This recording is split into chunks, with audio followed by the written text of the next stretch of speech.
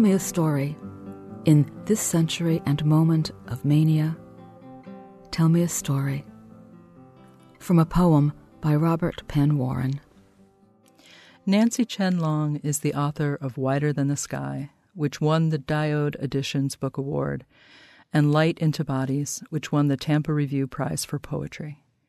Her work has been supported by a National Endowment for the Arts Fellowship and the Poetry Society of America Robert H. Winter Award. Welcome to The Poet's Weave. I'm Romaine Rubinis-Dorsey. Nancy, what poems have you brought for us today? Your brain doesn't contain memories. It is memories. If light is to the eye as language is to the mind, then memories are stories written upon the brain, and to be written upon is to be forever changed. Why is it so difficult for me to learn to see? Just a slip of evening light can transform the willow outside of my kitchen window. The weight of a million memories bends the tree's supple branches, of this I am certain, into the silhouette of my mother. She's singing, God forgets our sins, as she tends the garden, pulling weeds, tilling forgiveness into the soil, kneading the clay earth, the heft of it in her hands, like a god fashioning a sinless child. Count them, the ways a parent can love a child encased in a 3-pound mound of gray matter. I am a memory seed scattered, destined for trial and error. Shall I grow into oleander? It would require a pound of my flesh. Or into a useful maple, my utility in shade and sweet? Of this I am never certain. Those who know no different, can they remain blameless? After all, a child begins by imitating her parents. They will seem to her as gods. Her sight will be hers only when she can detect a difference between air and water, breathing and swallowing. It's as if the hers and theirs are inseparable. Parents, they have no choice but to pass on what is encoded.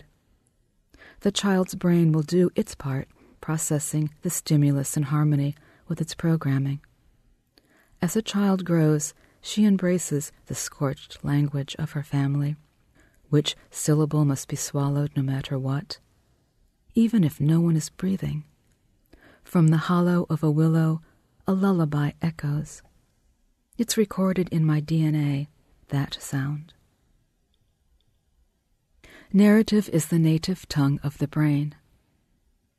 If our life is what our thoughts make it, if our brain does not stream memories but rather reassembles them from fragments stored throughout the brain, if we don't remember an event but we remember, instead, the last time we tried to remember it, if we fold in our friend's recollection that it was a jeweled, ice-blue January day when the car dove off the causeway into the lake, and his story supplants our memory of an Easter thunderstorm, such that we no longer remember the storm until we read of it years later in an old journal, being battered by the rain as we fumble to fix the broken windshield wiper, the left veer into the lake to avoid the dark suggestion of a deer, the hair-raising tingle on our skin as lightning struck the shore.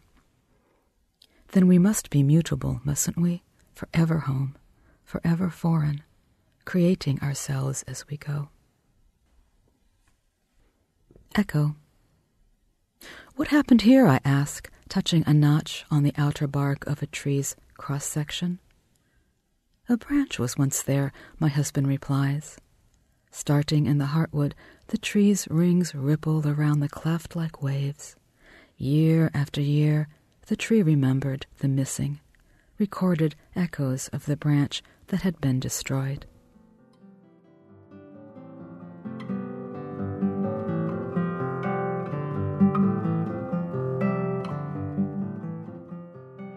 You've been listening to poems by Nancy Chen Long on The Poet's Weave.